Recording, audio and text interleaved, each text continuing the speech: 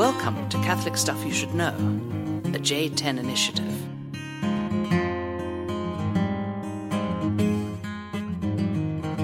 All right, checking the levels. I think we're good. Welcome to the podcast. Glory to Jesus Christ. Amen. Welcome to Catholic Stuff You Should Know. Yeah. Father Mikey Rapp. Yeah, Father in Michael the house. O'Loughlin.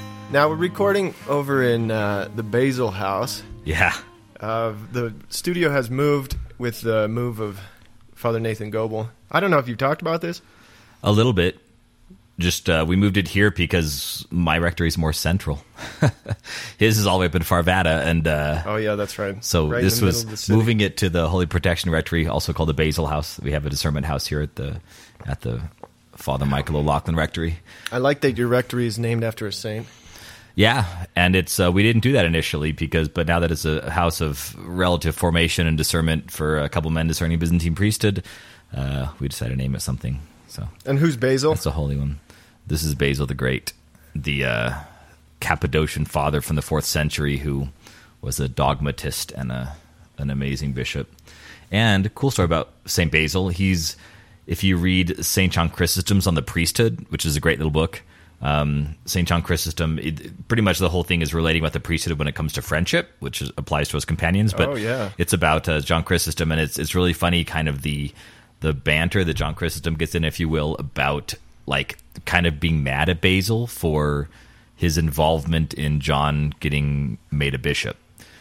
Because in the early church, of course, all the bishops came from the monasteries. So that's where the celibates were. So you had Right. the bishops being brought from the monasteries, and then you have the situation where many of them were literally physically dragged out of the monastery, dragged to the cathedral, tied down, and a bishop would come in and lay their hands on them and ordain them a bishop. They didn't want to be bishops. They would literally be forced to do it. So John Chrysostom is kind of ragging on Basil for tricking him almost into bringing him to being made a bishop. So Now, did Basil go running, or was it his? Is it his brother Gregory Nazianzen? One of these guys. Gregory Nazianzen was one who abandoned his post. Yeah. So Yeah. Gregory, They were all running for the desert. oh yeah, they obviously had discerned monastic life. They discerned celibacy, they discerned community, they discerned leaving the world to go into the desert to be good monks. And then obviously God had other plans, but then they would bring these men who had discerned the life of community and the life of desert, and they brought them back into the world to be bishops, to be shepherds. And it wasn't something they discerned practically. I mean, I'm sure they were open to it in a sense, but yeah. And so I don't know Basil's story as well as like how he got brought in. I need to look that up. I had done some study of Basil in seminary. I remember a line that I really liked is something about living in community, having community is necessary because without it, whose feet will you wash? Exactly. That was Who can Basil's you love? quote. Yeah. Yeah, if you live alone, he says, if you live alone, whose feet will you wash? It's like there's this understanding we need to be able to wash feet. We need to be washing feet. We need to be serving each other. Yeah. And if you live alone, you can't do that. Yeah, it's beautiful. I love that quote. And that's actually why we called this house Basil House, was mostly because of that quote.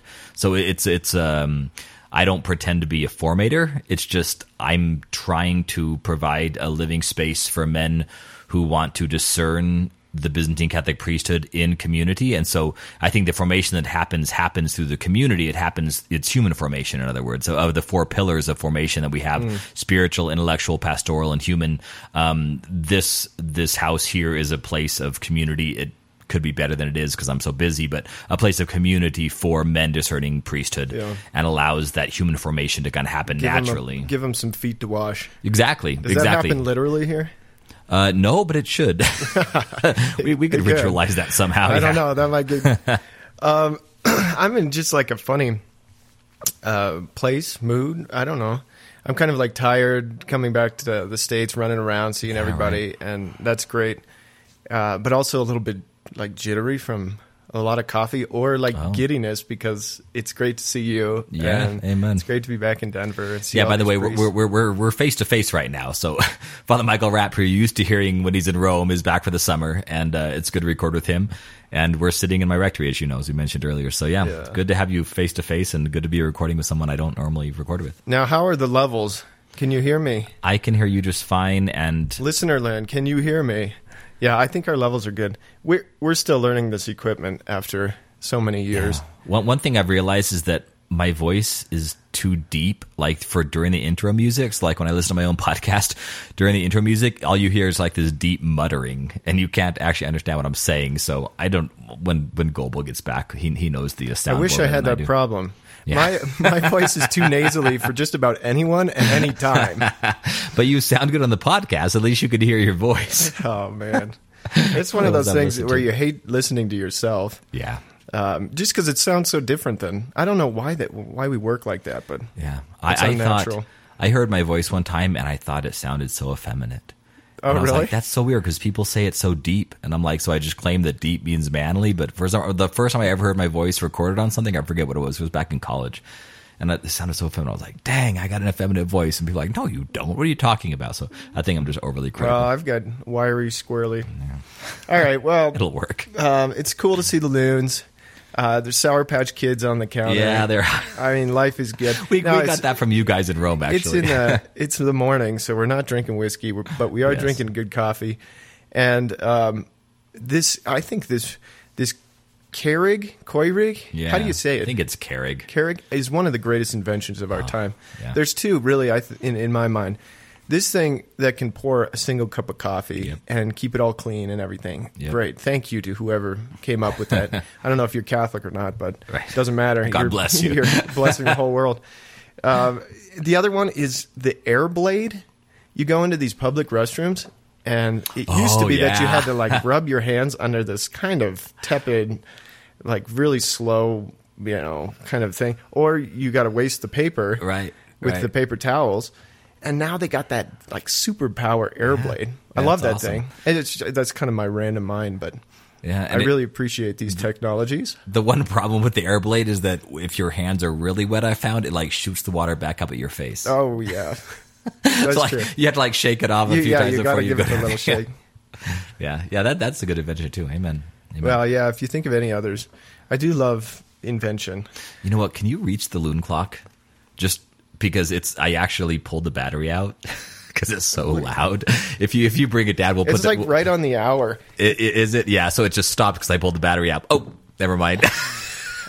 This is gonna be now the battery's on the floor. The battery fell. That's okay. Boy. So no loon this podcast. We'll have it up and running next time. I don't know the sound. Yeah. I can't do it either. No, I won't even try. I've got to practice. Father Nathan could get that on spot. Oh, I'm sure. All right. Let's see. Let's talk about the priesthood. I hope we haven't done this one. I didn't actually search the archive, but I couldn't remember hearing it. So if it's something of a repeat, then we'll do it differently, I'm sure. Sure. But priesthood specifically, the common priesthood of the baptized. Okay? So we had this great baptism the other day, and just yesterday? Yeah. Evelyn Fraker was baptized, sweet little baby. Nice. And she was very well behaved, just sweet the whole time. That's not always the case. That's not an indication of holiness or anything like that. Don't be worried if your baby is not so, if the baby's fussy. But one of the rites is anointing and mentioning that you are being anointed priest, prophet, and king for Jesus and in Christ. You know, that word Christ is anointed. Yeah. You become something of Christ in the world. You're a Christian. You're following after Jesus. You're sharing in his anointing as priest, prophet, and king. And then you really take on that character. But I found that a lot of people don't really know kind of what to make of that and how to live that. I'm not sure I can describe it exhaustively, but I just want to introduce that into people's consciousness that this is a way of life, that you could really have a spirituality of priesthood and live that in a powerful way, and it could really inform your life and your mission as a Christian, as a Catholic. And so I just wanted to kind of explore that idea and use Jesus as an example of the great priest that we imitate, and then kind of brainstorm on what that can look like and what I thought of as a particular help to that, which is the evangelical councils. Maybe how can be lived out practically in our how they lives. can relate. Amen. So this common priesthood. I was teaching a class in Rome. I was guest teaching just a single lecture on the priesthood for an apologetics class for Christendom College, and it was delightful. I thank Father Chris Lebstock for letting me teach that day. Nice. He was the regular professor, and I asked the class one of these trick questions that everybody hates, which was, who in here is a priest? Nice. And they start pointing to Father Chris and myself, which is a correct answer, Right, of course. We're sacramentally ordained for the ministerial priesthood. So we're kind of like the examples of priests, and we have a special role and vocation to serving the church as ministerial priests. Right. But I wanted to open it up to recognizing that there is a priesthood that is received and that is lived by Christians through baptism. And that's something that every Christian shares in, that identity, that character, and the priesthood. And they were kind of surprised to hear that, and they hadn't really thought of it. And I guess I just assumed that was just something that was kind of known. It's a pretty simple catechetical fact, but not everybody is like that's the problem. Kind of living that, So what does that look like? What is a priest? Yeah. Can you just? I mean, Sure. you don't have to have the perfect definition or something, but I think it's what one- essentially is a priest. Priest, I think, essentially is one who sacrifices, one who Nice. Who offers sacrifice. There's also certainly the sense of mediation between God and man. Mediation, sacrifice, and well, I mean, obviously, we Christians would add a lot to that, but I think those are the two essential parts of any priest. That's exactly what I thought of. Okay.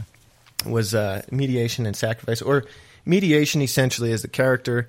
You stand between God and man, right, or human beings, whatever, and you somehow bring the people to God and bring God to the people, right?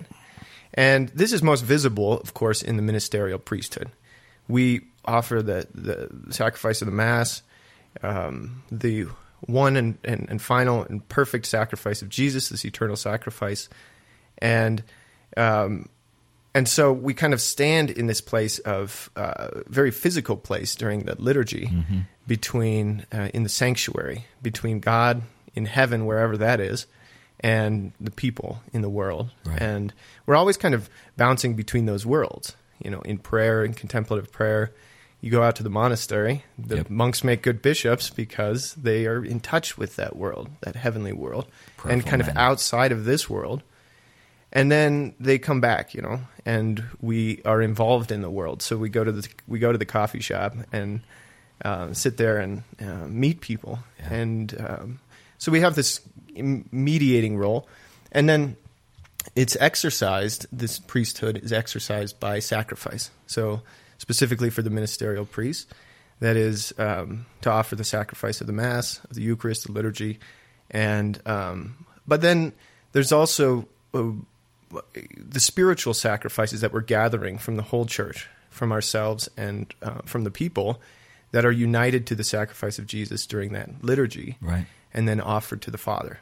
Right. So we're constantly living sacrifices and the spiritual sacrifices for the sake of the world and for the salvation of our own souls and the world. Yeah. Okay, so not everyone is called to be a ministerial priest. Ministerial priests, the sacrament of holy orders is for baptized men, and this is somehow within the plan that Jesus set up for the church. Yeah. This is good for the church. We're supposed to serve the people this way, but then you're also supposed to have, we have this ecclesiology, our sense of the church is that the church is all of these people who serve as priests for the rest of the world. It's kind of like a trickle-down thing. The priests serve the people serve the world. So there is supposed to be a relationship of mediation that's going on between every Christian. Think of a layperson who goes to work. You get to know the people around you, And you're supposed to somehow be a bridge between God and those people. Yeah. Whether it's your family, whether it's your coworkers, whether it's your friends. You're meant to be this bridge who's interceding for them, who's praying for them, who's loving them on behalf of God, and kind of being this bridge both ways. And that's kind of what happens with the Mass. When people come together, they bring all of the needs of the world. They're out in the world. Yeah. We kind of are one foot in the chapel all the time, right? But they're really out in the world, and it's good because they can understand the needs of the world and then bring them to God. Yeah. And so there's something of like this ebb and flow. I think of an accordion. Maybe that's a bad image, but drawing the people in with all the needs of the world, bringing them to God, and then sending them back out every time that we get together for Mass. Yeah. That relationship with people and with the world. I'm sure you've read Sherry Weddell's Forming Intentional Disciples. Have you read that book? It's a big focus. I know, thing. it's really important, and it's important for my bishop, but I haven't read it yet. Okay, so that's one of my summer projects. I only read it like a month ago. So in the book, I was looking at the table of contents because I have 2 siblings and now 4 siblings technically with their spouses in focus, and so they mention this book all the time. And again, I'm sure bishops have encouraged it, but so I finally read it, and when I was looking at the table of contents, it was mentioning the 5 steps of evangelization. I think there's 5. Yes, 5. And the first one was trust. And I'm like, trust is not the first step. I mean, like many hardcore Christians still don't trust. But I, of course, when I finally read the book, I realized the trust wasn't trust in Christ. It wasn't trust in God. That does come much later when you are what she calls an intentional disciple. Trust is actually a human trust in someone who is a disciple. So literally, when we talk about the priesthood, the common priesthood of the faithful, the common priesthood of the baptized, if they are mediators, the first step to evangelizing someone is you trusting Christ, you, the mediator, the priest trusting Christ, him being that bridge, him being the one who sacrifices, and the person who you're bringing in, or Christ is bringing into the process of evangelization, they trust you. So it's not trusting Christ, it's trusting someone who trusts Christ, or trusting someone who's an intentional disciple. And I think Sherry Weddell, when she said that, she put to words what I think all of us have kind of seen, where, again, Christ sends out disciples, he sends out apostles, he sends out harvesters for the vineyard, he sends out shepherds, and we become his voice and his hands in the world. So it makes sense then that Christ is saying, when you go out to harvest, I've planted, I've sowed the seed, you go out to harvest, the first thing that people are going to see is you. In the iconographic tradition, in our icons, you see the Theotokos, the Mother of God, holding Jesus, and she's pointing at him, but in most icons, he's looking at her. And so it's kind of this very circular motion within the icon of Mary holding Jesus, Mary's pointing at Jesus, because that's a summary of her whole role, right? Is to point us to him. That's what she does. But he's looking at her and she's looking at us. So there's this beautiful, we're engaged, the icon engages us because of her. The icon engages us because she's looking at us and our eyes meet her eyes. And then then we kind of follow around with the circular motion of the icon, from her head's kind of tilted towards him, and your eyes always move in this circle. Any artist will tell you your eyes move in this circle kind of from her eyes, which engage you, which meet you, then around kind of her rounded shoulders, around her rounded elbow, and then it goes to the pointing to him. So it's like the icon almost moves in this sense. You come in this spiral. Yeah, and then to Jesus. So we begin our engagement of Christ through, in this case, in this icon, the Mother of God. She's the mediator. She's one that engages us through her humanity, through her motherhood, through her obedience, through her gentleness, through her mediation, her intercession. We meet her eyes, but then she immediately points us to Christ, who is our Savior. So, in a sense, we priests, Mary in that sense is a priest, right? So she is a mediator. She obviously sacrifices, but she has this mediatorship, this priesthood that she participates in, that then directs us to Christ. But our initial interaction is with her, and it just in this icon, it's really beautiful. So things happen to us. If we can get people, if we can be engaged in the faith enough, and then to get people to engage with us through our being in the world and our evangelization, our love, and then we, like the Theotokos and the icon, direct people immediately to Christ. We become mediators. We become sacrificers. We live out our priesthood. Yeah, we point to Jesus. Yeah. And then there's that mutual gift that he sends them back to us. We have a relationship that leads to Jesus, but also leads to greater friendship and communion in the church. Yeah. Okay, so we're called with this discipleship, and I hate to gripe about this stuff, but there is a sense of like an evangelical urgency that I think is really good. New evangelization is happening. It's very important for us to proclaim the gospel and to invite people into relationship with Jesus and to evangelize, right? But I don't think that's like the whole of the this priestly spirituality. Okay. There is also something of just suffering with the world and being there. Yeah. And I think we can sometimes too quickly insist, I know what this is going to look like for you. For me to help you as a disciple is to get you to come to church with me, or to get you to profess something about Jesus, or to pray more, or whatever. But it's like you have a deliverable to sell. Yeah. Which isn't always something that's helpful. It isn't always something that is necessary. Sometimes people just don't have the grace of faith yet. Yeah. And we should be praying for them. Yeah. Lord, provide for them what they don't have. I know a lot of people like that who, if I talk to them about Jesus, they kind of know enough to blow it off and not listen. And they don't, it doesn't matter how artsy I can be about that or whatever. Right. They need the grace of faith. Yeah. So I need to be in the chapel. I don't need to be right there talking to them. Now, a lot of people lack courage, and I think the church in general needs the gift of courage, so that people are out there inviting people to know Jesus and kind of boldly proclaiming the gospel. And so I don't want to knock evangelization, but there's also a piece where this is like intercessory in a way, like the exercise of the priest is intercessory in a way that doesn't insist on a deliverable. Where am I going to take you? What can I see in your life? This kind of thing. Yeah. But really relies on Jesus. Provide for the world. Provide for these people. And I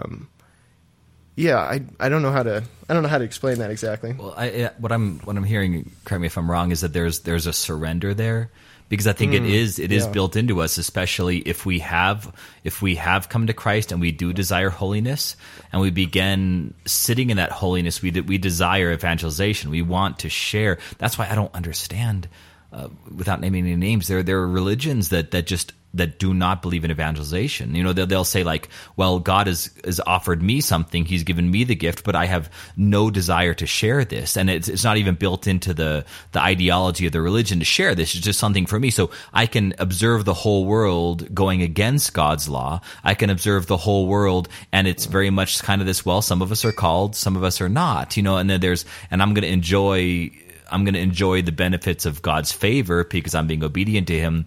But the way this is generalized, but like the whole world can go to pot in a sense. And because I have this, where we have this desire for evangelization, so I think it's the same thing. A friend of mine, Father Robert Stanyon, who was one of the CFRs, one of the founders, he was giving me my priesthood retreat before I got ordained, and I said to him, because he's a CFR, so he always wears his habit, and I said to him, I want to always wear my habit. Like, I want to wear it all the time. And he said, well, this is the philosophy I would have if I wasn't in a habit. In other words, if I was wearing clerics, if I was diocesan priest. He says, if I wake up one morning and I don't want to wear my habit, I would wear it. And if I did want to wear it, I wouldn't. And it was like this kind of sacrifice of because obviously not deep wants, but just the surface wants. Like, if today I have a day where I'm around people that would respect the priesthood, would honor me for my priesthood, that would build me up for my priesthood, I'm not going to wear it. If I'm going to be around people that might mock me for my priesthood, criticize me, I'm not going to want to wear it. So then I will, as what you mentioned, courage. So if there's this desire, a human desire, and that's good, to share what we have, to share what makes us happy, to share what makes us joyful. But if I'm getting at what I hear you're getting at, there's a sense where that needs to be tempered. almost by surrender. So I say, Lord, I want to change the world for you. I want to do everything, but I'm not the one to do it. I need to remind myself that it's you doing this. It's your grace. It's your actions. So there's even a sense of surrender. I'm going to surrender my own human gifts in this way and say, every once in a while, I'm just gonna go to prayer into my closet in secret where no one can build me up. No human can say, thank you for praying for me. No human can say you did a good job evangelizing, because it's only me and God. And God, who sees in secret, will reward me. But then my intercession, private intercession, that's incredibly beneficial through prayer, God can use that intercession then to help others, even if I'm not the main actor. I see this with families. Like, how much would we love to be the one to convert our brother and our sister back to the faith? How much would we love to be the one that converts our boss? But sometimes we go, you know what? I'm going to try, but at some point, God says to me, I want you to pray, because it's not going to be you to do it. Like, or are we willing to surrender? And we don't surrender all intercession. We pray, but we surrender the direct intercession, so that maybe after working to convert our brother for 30 years, he left the faith when we were kids. Now we're adults. He finally comes back to the faith, and all he wants to do is talk about how much this friend converted him. And you're like, dude, I've been working for 30 years, and you're talking about this other guy converting you. But that's the beauty of it. That's the beauty of surrender. And there's joy in that. Just knowing that you can be in the background, and maybe that's like more proper to another part of this this identity as a Christian. Like, if it's priest, prophet, and king, maybe this is like prophecy or another piece. Okay, so I want to read the beginning of Romans 12. This is Paul talking to the Christians. He says, I appeal to you, therefore, brethren, by the mercies of God, to present your bodies as a living sacrifice, holy and acceptable to God, which is your spiritual worship. Do not be conformed to this world, but be transformed by the renewal of your mind, that you may prove what is the will of God, what is good and acceptable and perfect. Offer yourselves as spiritual sacrifices. This is the spirituality of this book of Romans and of Paul. He's recognizing that common priesthood in the Christians and saying you can be sacrificing for others. So just to recognize that this is not something that Father Mike is making up, or is just in the Catechism of the Catholic Church or something. But this is the understanding of Christians from the very beginning. Okay, so you've got this call to be a priest in the world, or be priestly in the world. You've got some share in the priesthood of Jesus, and are invited to mediate in the world. So maybe you're asking yourself right now, what does that look like? What is a priest, and how can I imitate Jesus? What exactly defines his priesthood, and how can I imitate that? So we're going traveling around the New Testament. Nice. And this takes us to the book all about Jesus' priesthood, which is, well, not book, letter. About Hebrews? Yes. Letter to the Hebrews. Nice. So I'm going to read 4:14 to 5:4. That says, in which version am I looking at? RSV. RSV. Okay. Since then we have a great high priest who has passed through the heavens, Jesus, the Son of God. Let us hold fast to our confession, for we have not a high priest who is unable to sympathize with our weaknesses, but one who in every respect has been tempted as we are, yet without sinning. Let us then with confidence draw near to the throne of grace, that we may receive mercy and find grace to help in time of need. For every high priest chosen from among men is appointed to act on behalf of men in relation to God, to offer gifts and sacrifices for sins. He can deal gently with the ignorant and wayward, since he himself is beset with weakness. Because of this, he is bound to offer sacrifice for his own sins, as well as for those of the other people. And one does not take the honor upon himself, but he is called by God, just as Aaron was. So Jesus' priesthood is characterized here, is described as something of sympathy with people. It's a solidarity with people. Mm-hmm. That somehow he can relate to those who are weak, because he took on weakness. He accepted weakness. And then somehow in that weakness, in the suffering, he glorifies God and offers sacrifices and saves the world. This is the redemptive sacrifice. He takes on the weakness. This is similar to that kenotic hymn in Philippians. Jesus, although he was with God, he comes down to be with us and empties himself. He becomes weak. And that here in this letter is described as priesthood. This is priesthood. This is what mediating looks like. Yeah. Is that you empty yourself, that you allow yourself to be weak, that you accept the weakness because you know that it can be a sacrifice offered to God and that it can help people and bring them along to God. So I think that's really what I want to point out as the essentially the spirituality of even the common priesthood. It's something that we seek to imitate, and as ministerial priests, but also I think every Christian should be aware of sympathy as the way of exercising your priesthood.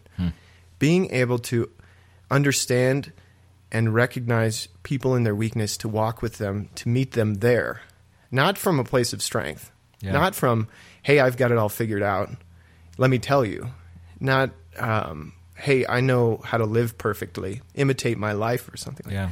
But to say, I understand this, I can sympathize, I recognize the need that you have of God because I've been in that place of need. I've been that beggar. I've been that person in the weakness. I've suffered, and that allows Jesus to connect with us in our weakness and to connect with the worst sinner. To connect with the one who's weakest and who's farthest from God, the one who's afraid. All of these ways that we can be weak. This allows Jesus to reach us. He's not some perfect guy who's in perfect bliss all the time, and can kind of tell us where to go if finally we say, hello, I want to follow your way.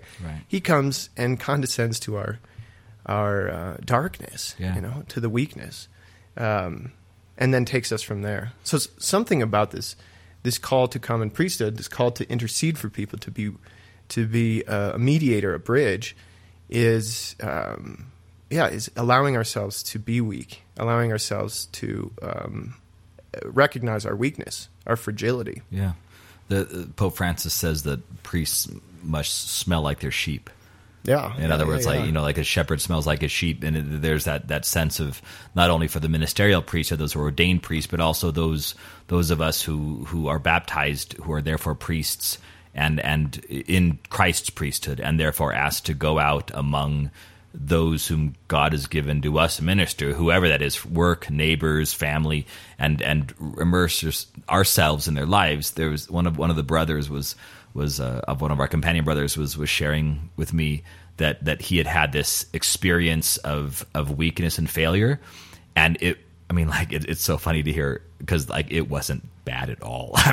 Like what he's telling me, I'm like, dude, that's nothing. But it affects us differently. So this experience of his own weakness that really wasn't weakness, but anyway, I'll take his word for it. It was this experience. Yeah, it is an experience. So he experienced this weakness, and he had such a reaction, like it really brought him down, and he, for like a couple of days, he was just in this melancholic mourning because of this weakness.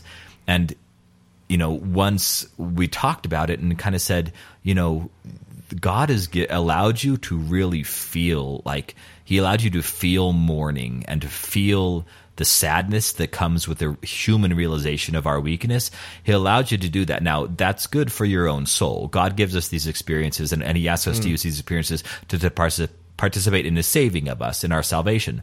But this man is also a ministerial priest. And I thought, you can now empathize with people who have had real weaknesses. Right?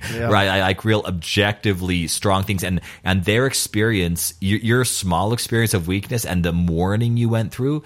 You don't need to tell people why you understand them. You don't need to tell people why you can empathize, but you've had the experience of almost despairing because of your own human weakness. And now when you see people, you'll recognize it in people better. You'll be able to say, like, I see you're in despair. I can recognize it because I've been there. There's that great scene in that movie Ostrov, the island, the Russian movie. Oh my gosh, amazing movie. That movie. Oh, it's great.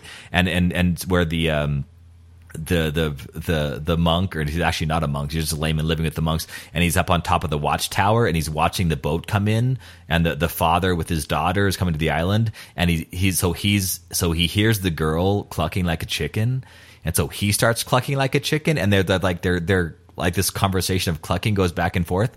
And when the father gets there, the father goes, who's pretty much an atheist, says, "I don't know what's wrong with her." And he goes, "I know what's wrong with her. She's possessed." And the father goes, "What? Like, how do you know she's possessed?" And he goes, "Because I know this demon personally." Like, it's the same demon that's been attacking him. So like there's this incredible moment of empathy. Like he recognized the demon. That's why when he was clucking, he was literally communicating with the demon, in a sense, of course, as someone who's about to do an exorcism, but he's converting with it, but he knows the demon personally. It's like when hopefully we don't know demons personally, but it's sense we do, because they're always attacking us and we're always feeling them. But there is this sense of, if I've suffered even in a small way. So I think for this priest friend of ours, who was understanding his own weakness, there was a very real sense of this. It was an evil thing. Weakness is evil, but God takes the evil of weakness and makes it strength.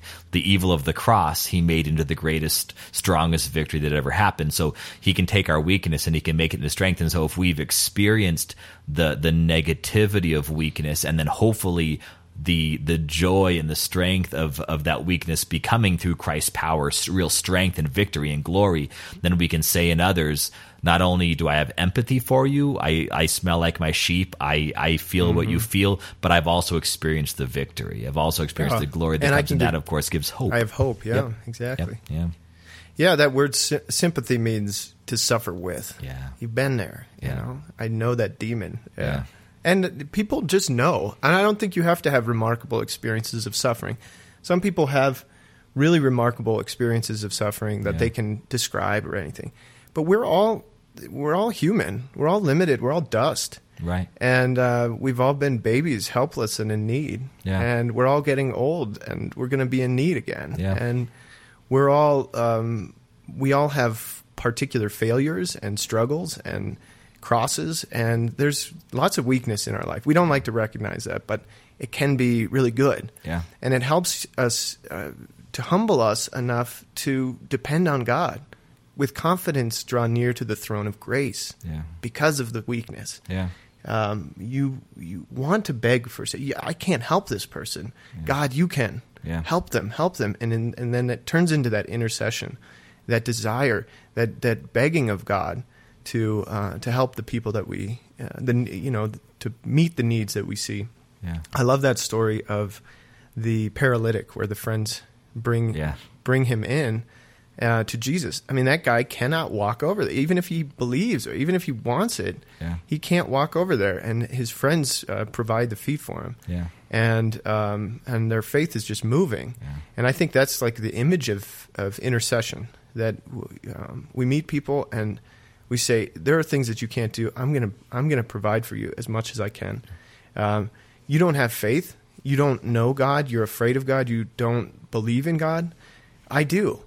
And I'm going to talk to God and say, I love this person, and they're missing something. Can you provide for them? Can you be there for them? So you have that intercession. So how do we become weak? That's okay. I said that there's like given weakness. Part of it is recognizing the weakness. But I think there's also a help that Jesus gives in the evangelical counsels, that he offers a way to becoming totally given and dependent on God in poverty, chastity, and obedience. And I just had a couple of thoughts. This is just kind of riffing. I haven't researched this. This is kind of homiletic of sorts, but so poverty. How do you got to sympathize with people? And I'm just like imagining what it would be like if every Christian felt entirely comfortable just walking up and relating to someone who's poor, who they recognize as poor. And, that can be like materially poor, somebody on the street. Every Christian is enough of a priest to just sympathize with that person. Yeah, I've been there. Yeah. I'm poor. I'm poor too. And it's not just about money, but I know what hunger feels like. I know what thirst feels like for God, for people, for love, for friendship. And I care about you. And I don't know what to say. I don't know how to relate all the time. But if we had that peace, if we had that connection, that solidarity and that sympathy, I think that part would come more easily.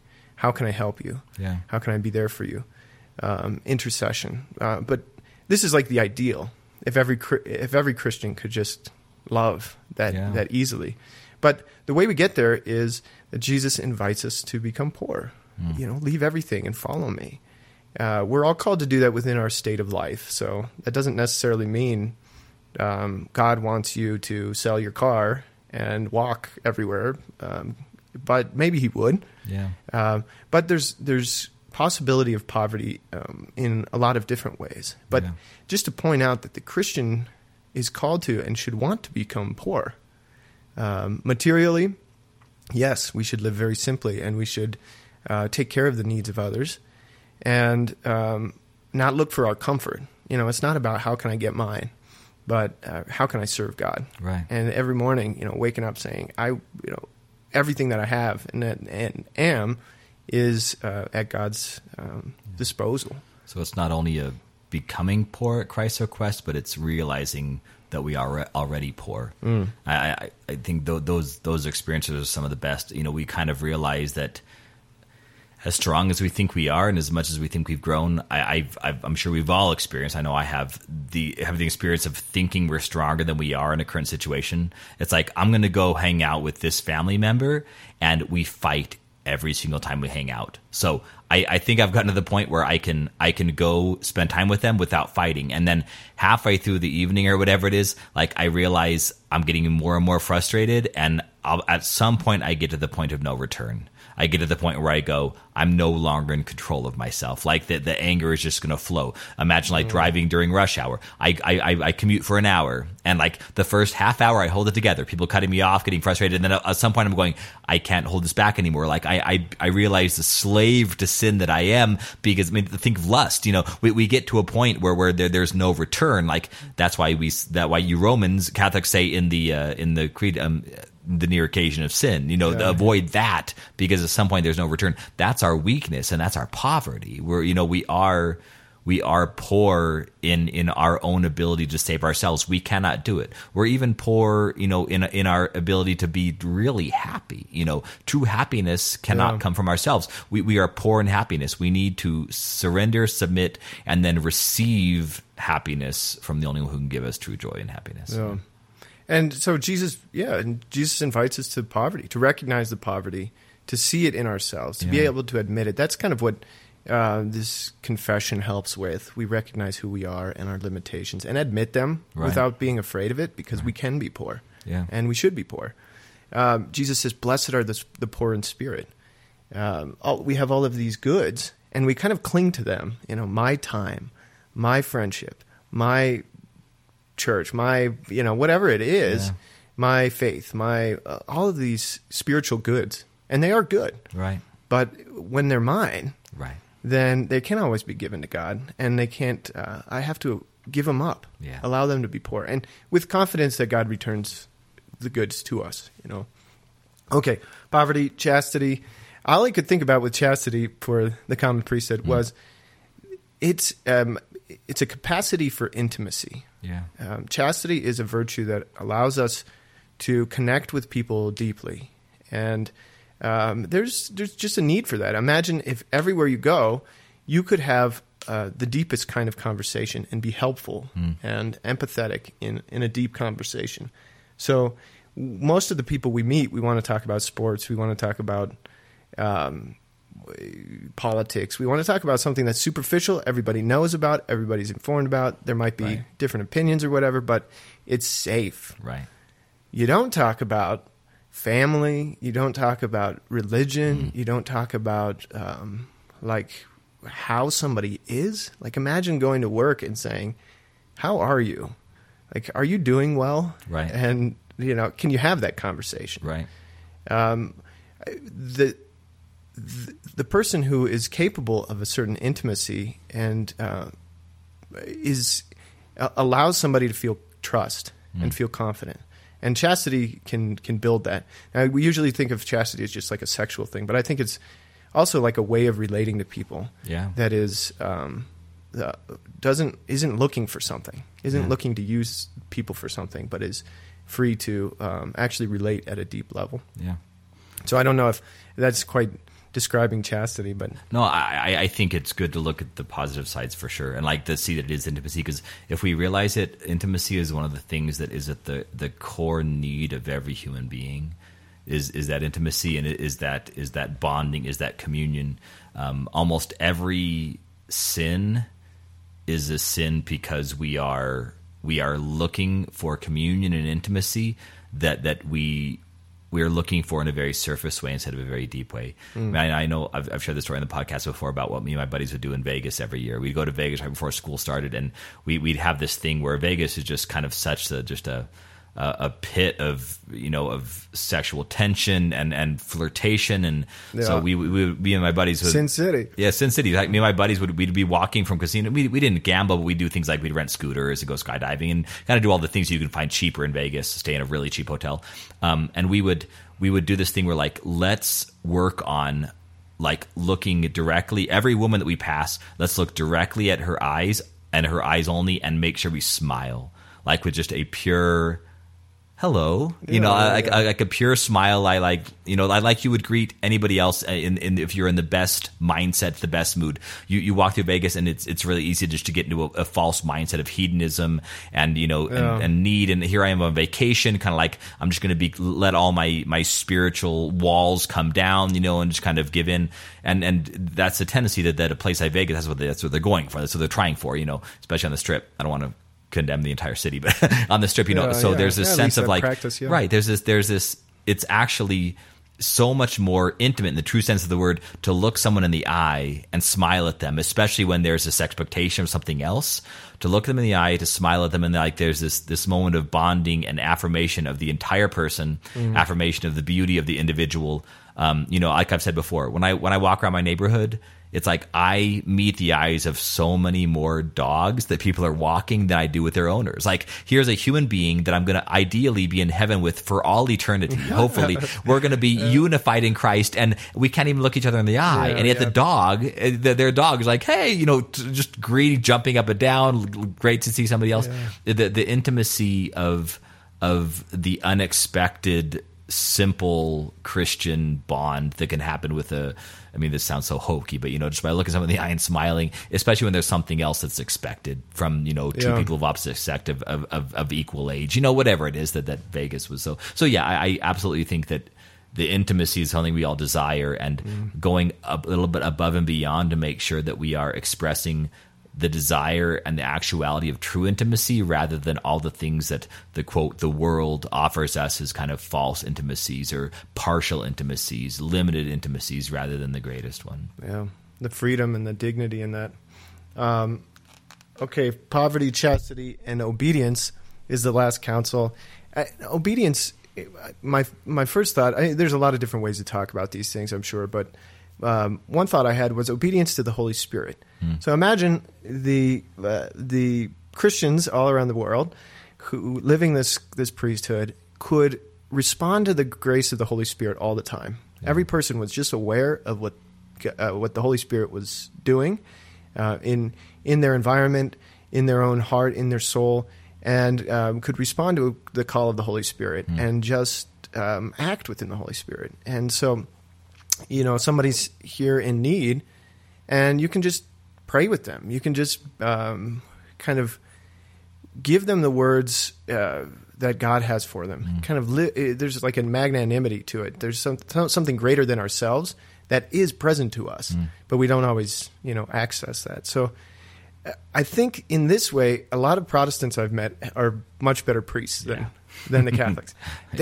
Let's pray about that. Yeah. Let's pray together. Yeah. Let me pray over you. Yeah. That's a great exercise of obedience to the Holy Spirit. You recognize a need, that you can help in some way, and that you can call on God and be this intercessor for someone. Yeah. And I think, we can grow in that. There's a lot of different ways we could grow in obedience, but that one I think I've really been impressed with our other Christian brothers and sisters, and I'm trying to grow in. Yeah, I'm reminded of like homeless ministry, because if you wear a collar and like you're obviously a ministerial priest and you do homeless ministry, there's a sense of think of the story of the Good Samaritan, right? The priest and Levi just walk by. I always read that as they were just in a hurry. I know there's deeper theological implications about if they touch, someone who's nearly dead, then they can't minister the temple, etc.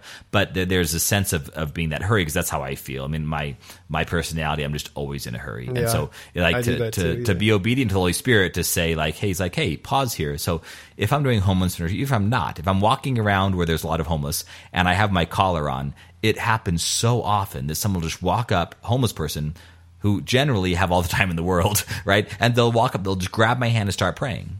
And it's this beautiful like expression of like, stop and smell the roses, pause for the person in need. And they whether they think I'm in need or whether they're in need, like there's, someone who prays. If you're wearing a collar, you're obviously a prayerful person. Yeah. Here I am. I feel like praying. Let me grab your hand. Let's pray together. Where 2 or 3 are gathered in my name. So if you're walking alone praying, that's great. But if I can grab somebody else or 3 people, then Christ is present in a deeper, more immense and intimate way. So I grab that person. Wouldn't it be great if that happened not only with people that were wearing a collar, but if you're just wearing a cross? Like, you have a cross around your neck, you're a Christian. Back in the early church, that you got a cross when you were baptized. So the baptized always wore crosses. Yeah. So it was kind of obvious, if you're wearing a cross, you're objectively a priest, because you're participating in Christ's own priesthood because you're baptized. So if you're wearing a cross, and then every once in a while we pause in the day and we pray. So if like you see someone with a cross, you go, okay, let's pray. I just did a wedding of a friend of mine, and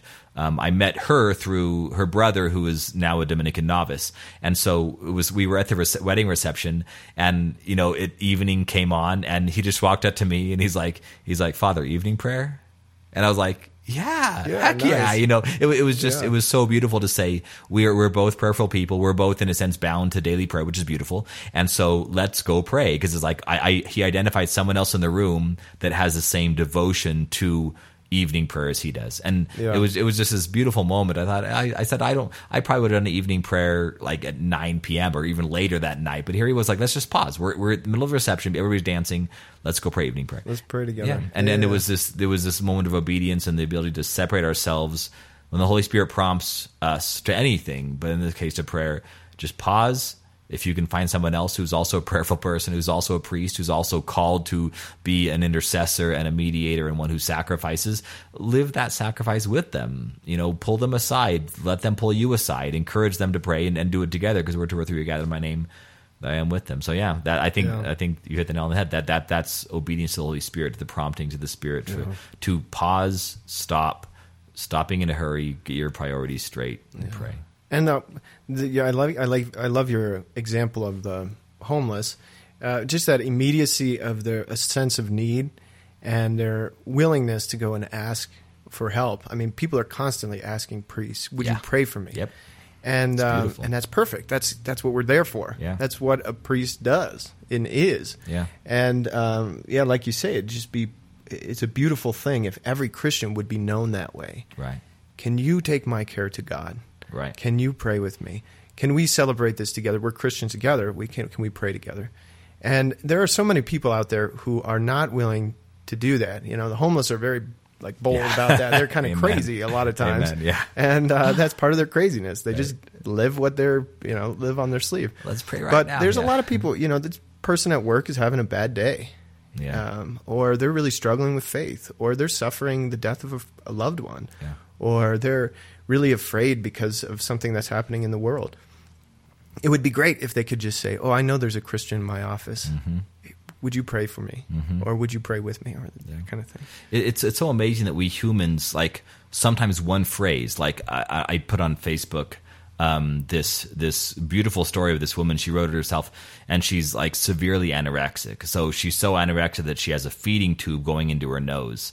And so, she literally is kept alive eating by this feeding tube that goes in through her nose. But she lives a normal life. She just has to go see her psychologist and psychiatrist and things like that. But and so you can see it. It's this little tiny tube, and it goes into her nose. And so, but she seems, I think, because she's probably nearly died so many times, that she's just very happy. Even though she's so weak, she's still doesn't have the strength to beat anorexia.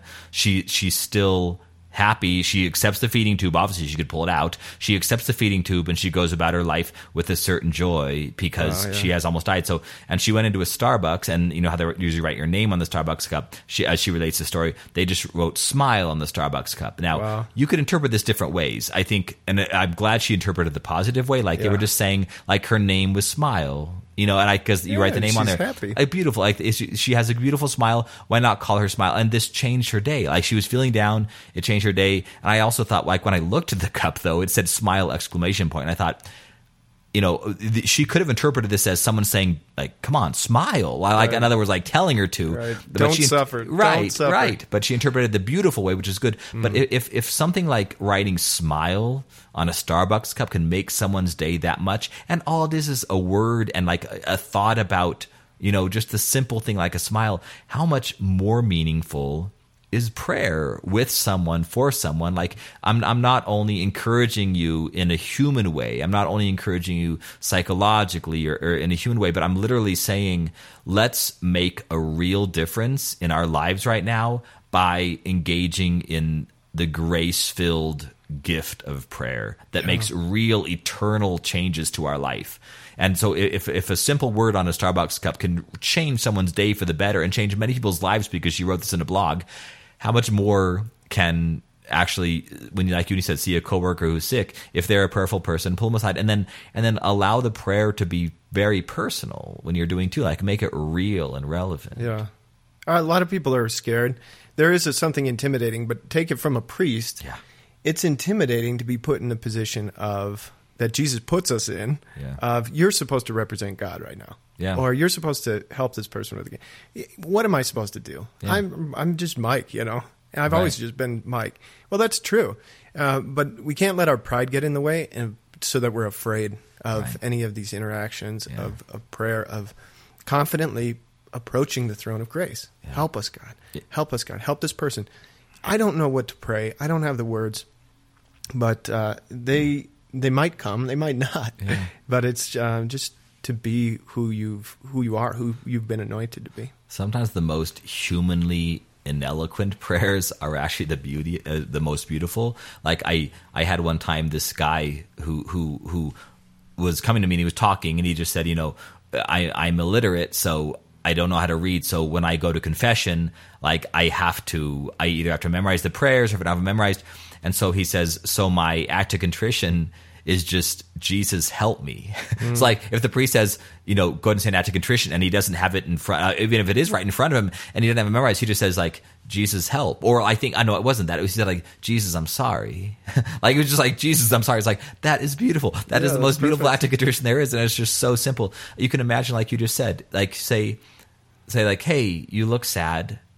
You know, can we talk to Jesus about your sadness together? And the person goes, sure. And nothing comes to mind. You don't feel like I'm not going to say anything. My words are not going to be the ones to help this person. So you you just say, like one time I wrote my mom's Mother's Day card. I could not think of anything to put in her Mother's Day card at all. So I just wrote, I love you like 25 times. I love you. Like what else you can say? Like that's perfect. Gather in prayer and just say like, Jesus, help. This person. Help. You just say, you don't need to be eloquent at all. Just like, here I am praying. And even if nothing comes to mind, be silent. Sometimes that's a beautiful prayer too, you know. And if it's very intimidating to say, you know, I'm going to pray with this person. And there's going to be times when you say it's not right to put the person in that position or whatever. Right.